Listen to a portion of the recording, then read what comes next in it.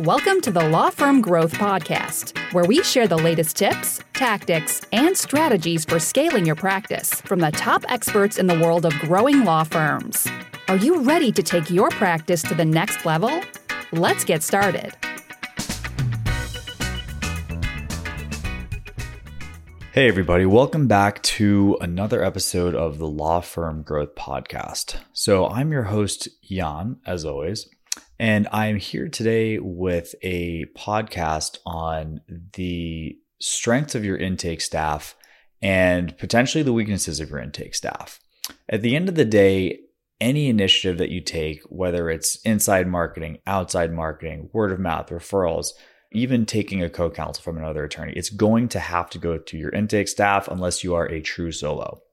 So I wanted to start this off with why this is top of mind. So I was talking with a friend of mine who's also in marketing, and he recently got a campaign live and the numbers are really good. But he said, Jan, I am really concerned because I was actually doing a training with this client's staff and they're just really it's like sticks in the mud. It's almost as if they don't want this to work out. I'm not getting any sort of enthusiasm or anything like that. So I kind of turned around and I said, well, honestly, why would they? Why wouldn't they want it? Why would they be enthusiastic? Why wouldn't they want to be a stick in the mud? And if you really look at the incentives to an intake person, they're kind of aligned to want to make these kind of campaigns fail. So I'm going to kind of go over a sort of Goofus and Gallant style take on good and bad intake people that we've worked with over the years at CaseFuel, and hopefully illustrate some of the dynamics that lead to people acting this way. Our first type of person is who I like to call the lifer. So this is the front desk person that you've known 10, 20, 30 years sometimes. They've got the job security. They've been able to bend your ear as a trusted advisor. Maybe they're part-time, maybe they're full-time, but you probably can't remember the last time you didn't have any work situation going on with these people. So let's kind of go into the situation that, let's say that my friend's clients intake people were facing. So let's say they got a list of 5 names that they're supposed to do follow-up on. And what usually happens in these situations, they usually don't do it or they push it till the day after when it's no longer relevant and the people are no longer interested in hiring an attorney for services or have gone to someone else. And that's usually what we see happening more of the times. So does this mean that these are bad people that want your business to fail? No, you've been working with them for 20 years or whatever. They just don't really have the incentives and like what's really in stake for them to go ahead and make those calls, right? So put yourself in their shoes. So you've got this list of people. Let's say it's 3 o'clock. You can clock out at 5. You've got a big pile of client work that you got to get out of the door. Or you can psych yourself up to chase leads, cold call people, and potentially miss out on doing anything if, like, God forbid, somebody picks up. First of all, you have to have an uncomfortable conversation. And then if they actually want to move forward, then you actually have to have more work. So if it's between doing the right thing by your boss and potentially missing dinner while you're sitting in rush hour traffic, and again, this might not be a super top of mind issue with everything that's going on with social distancing, but you can understand that people wouldn't necessarily be extremely excited to follow up on those leads. So sitting from your perspective in the lawyer chair, those leads might be worth $20,000 to your law firm if they all close. But to the person that's on the front desk, what part of that are they going to see? And in most instances, the answer to that is none. And we'll get into those other instances later. So in practice, everyone wants to assume that their employees have your best interest at heart, the business's best interest at heart. But I found it extremely rare to find somebody who cares that much. If you were to ask somebody, hey, do you care about the business? Is this something that's important to you? It's really easy to say yes to that, but time and time again, if it gets to the point of missing dinner or doing something that's going to be really uncomfortable for really no upside, most people don't do it. Because they're a lifer, this is kind of one of the tough things about it, right? And they've been working with you, they've been getting paychecks from you for 10 or 20 years. What do you think is going to happen if something goes badly? They're almost like a tenured professor, right? Like there's not that much that the lifer can do in order to fall out of your good graces. And they have the ability to influence your decision on things. So basically, they're really going to avoid those calls most of the time. Now, we kind of went with the individual micro expression of this. But let's kind of think about the bigger picture here. So what do you think that person wants to happen to this new marketing campaign? So let's think about this. We've got the 5 people that came today. We've got the 5 people that came tomorrow. Not only do you not want to deal with those people, you don't want to call. You're going to probably feel guilty if you don't. If you end up in a conversation with your boss, they might be mad at you if you didn't do something to their standards. And God forbid if something ends up working well, now you have more work. So you got this stuff that's already on your desk, and now we got more clients. Damn, this sucks. Now we're going to have more clients to deal with on a given day. It really doesn't make sense. So if the campaign fails, what does that mean? They're probably going to get the same paycheck they got last pay period, and they're going to be doing less work for it. When you ask them what happened, are they going to say, hey, well, those 5 leads are all like solid gold. I just let them die on the vine because I'm negligent. No, you're never going to say that. You're never going to hear that. And again, I don't think that most people are actively sabotaging them. I don't think people are consciously trying to make sure, or like running through this calculus in their head of what more work do I have to do. But it's very, very easy to look for examples. Again, it's easy enough to look for examples that leads are bad when you have all the upside in the world. But think about all the ways that you could look for things to be bad if somebody has no stake in the upside. So overall, it's a really tough situation. And again, a lot of the times here, if you're not keeping track of your employees, again, more on that later, it's really their word against yours. They could say, oh yeah, we called these guys. I tried this guy a million times, left 20 like voicemails, and they just never got back to him. It must be a bad lead. A lot of times when we've actually started tracking those things, we end up, and it's not the case. Again, it's like, not bad people just trying to cover for themselves. And really why? Let's kind of explore something which is aligning incentives. This is a concept that I first heard about from Stephen Fairley from the Rainmaker Institute. And it's the concept of compensating based on retained clients. So there's a huge standard for this in basically every industry that isn't legal. If you look at most businesses, the highest paid individual outside of the CEO/founder is usually the top paid salesperson. And it's for good reason, because sales are going to bring more revenue into the business. Ergo, it's worthwhile compensating somebody who can help you do that, right? And it's kind of anathema to law practices. But again, if you kind of look at it, it's probably something you've already done.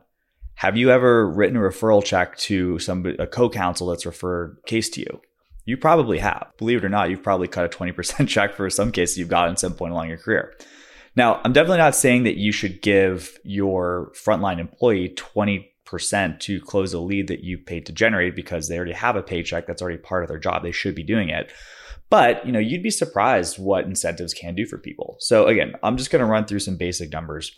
Let's say that you have an average retainer, and this would be pretty standard for a lot of criminal and family firms I speak to. Let's say it's $3,000 to work with you, right?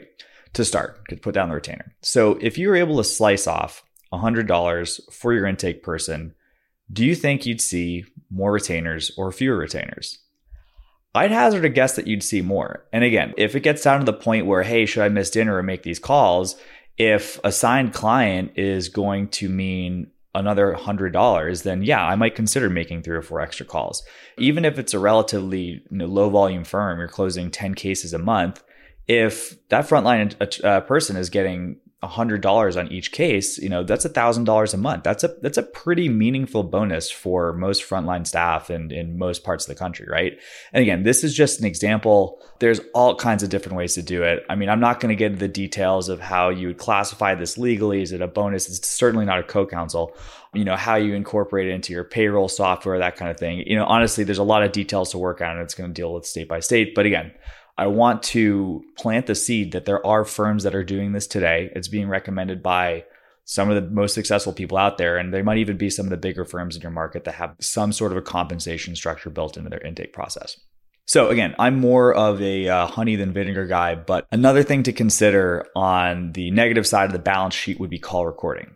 So again, if you don't have a bonus in place, and this is one of those things, I'm not a super cynical guy. I like to believe the best in people. But fortunately, when you record what people are doing, even if you're not really looking at it, there's sort of this panopticon effect where people will put more effort when they know they're going to be observed, even if it's the possibility of being observed. So, worst case scenario, they've been kind of, mailing it in or not doing the work, but, we're not going to be able to let them be their own judge on that. Like I kind of remember back in the day when I was in grade school, we always got really great grades on the quizzes where it was, hey, why don't you guys just grade it yourself, right? And again, this isn't not necessarily somebody is the worst person on earth that they do that. It's just, people tend to cut themselves breaks, right? So if you do have somebody who's looking to improve though, and again, whether that's based on incentive or out of the goodness of their heart, that will open a lot of opportunity to coach and tweak process. So again, if you have somebody who's incentivized to get something extra from the leads that they're closing, then your incentives are aligned. They want to win as much as you do. And again, if you go back to that retainer, you're getting the lion's share of what's that, rightly so, as the business owner. But if you're making an extra $2,900, you shouldn't have any problem cutting a $100 check for that. But again, what do you get out of that? People who are self-motivated. Yeah, I think call recording is a win-win. It's usually a pretty negligible cost. We use a software called Juvo Leads, which starts around $30 a month for that. And again, you cover one retainer on that, you've just covered a couple years of the cost of that software. So as far as ROI goes, it's one of the higher ones that you could possibly do. Okay, and that kind of brings us to our other archetype, and I call this person the keener. This is actually a Canadian term that I learned. I thought this was the funniest thing ever. I learned this when I was in school.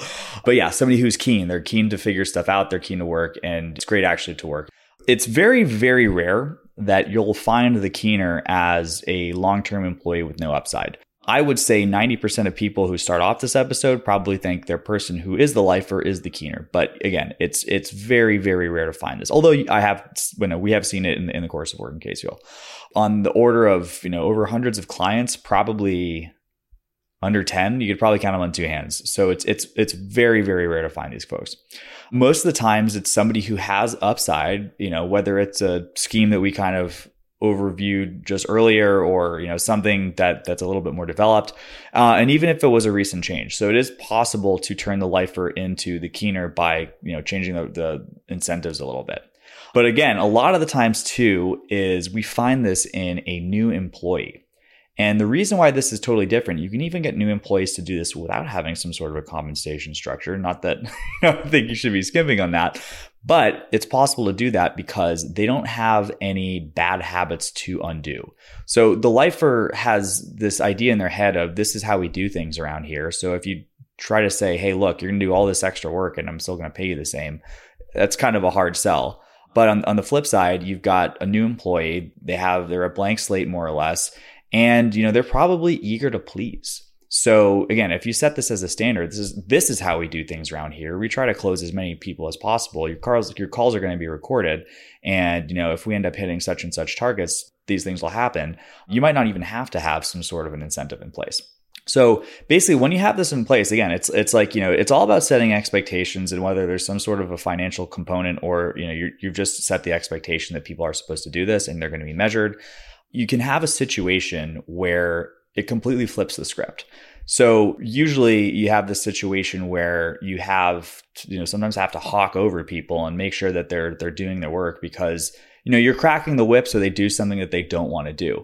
But if you have the incentives in line and they're any sort of a motivated person, there's a good possibility that you're going to have people proactively bringing stuff to you that you wouldn't be able to do yourself. Think about it. I mean, you're busy enough running the practice and serving clients and all that kind of stuff. There's no possibility you could have the exposure to all the things that are happening on the phone with your people. So the odds are kind of messed up if you don't have something like this. So, what are you going to do if you don't set up a situation where people are proactively bringing stuff to you? And again, sometimes it really can just be a matter of making it worth their while. And, sometimes that's not all you need. There are some people who need more coaching than others, but basically the end goal here is you want to have somebody who's actually excited to pick up the phone instead of just kind of watching the clock count down, figuring out how to do the least before they have to hit the road. And that's that. Just wanted to plant that seed and let you guys know that a better future is out there. You just got to think about how to make it work for everyone that's involved. So if you like the content on this episode, we actually have a lot more like that. And we actually have a free course, which is called Double Your Case Files. If you just head over to casewheel.com and do anything to kind of trigger the exit pop-up window, that'll be an input where you put your name, phone, email, and then we'll go ahead and give you access to the videos on this. And we've got stuff like this. We've got scripts. We've got how to coach your intake staff, that kind of stuff. And the goal is to double, and yes, that is as in 2x your case files. And there's enough slack, and the reason why that isn't such a bold claim is because there's a lot of slack in most of the people we look into this for. Till then, stay tuned for another episode of the Law Firm Growth Podcast next Tuesday at 8 a.m. Eastern. Thank you for listening to the Law Firm Growth Podcast. For show notes, free resources, and more, head on over to casefuel.com/podcast. Looking forward to catching up on the next episode.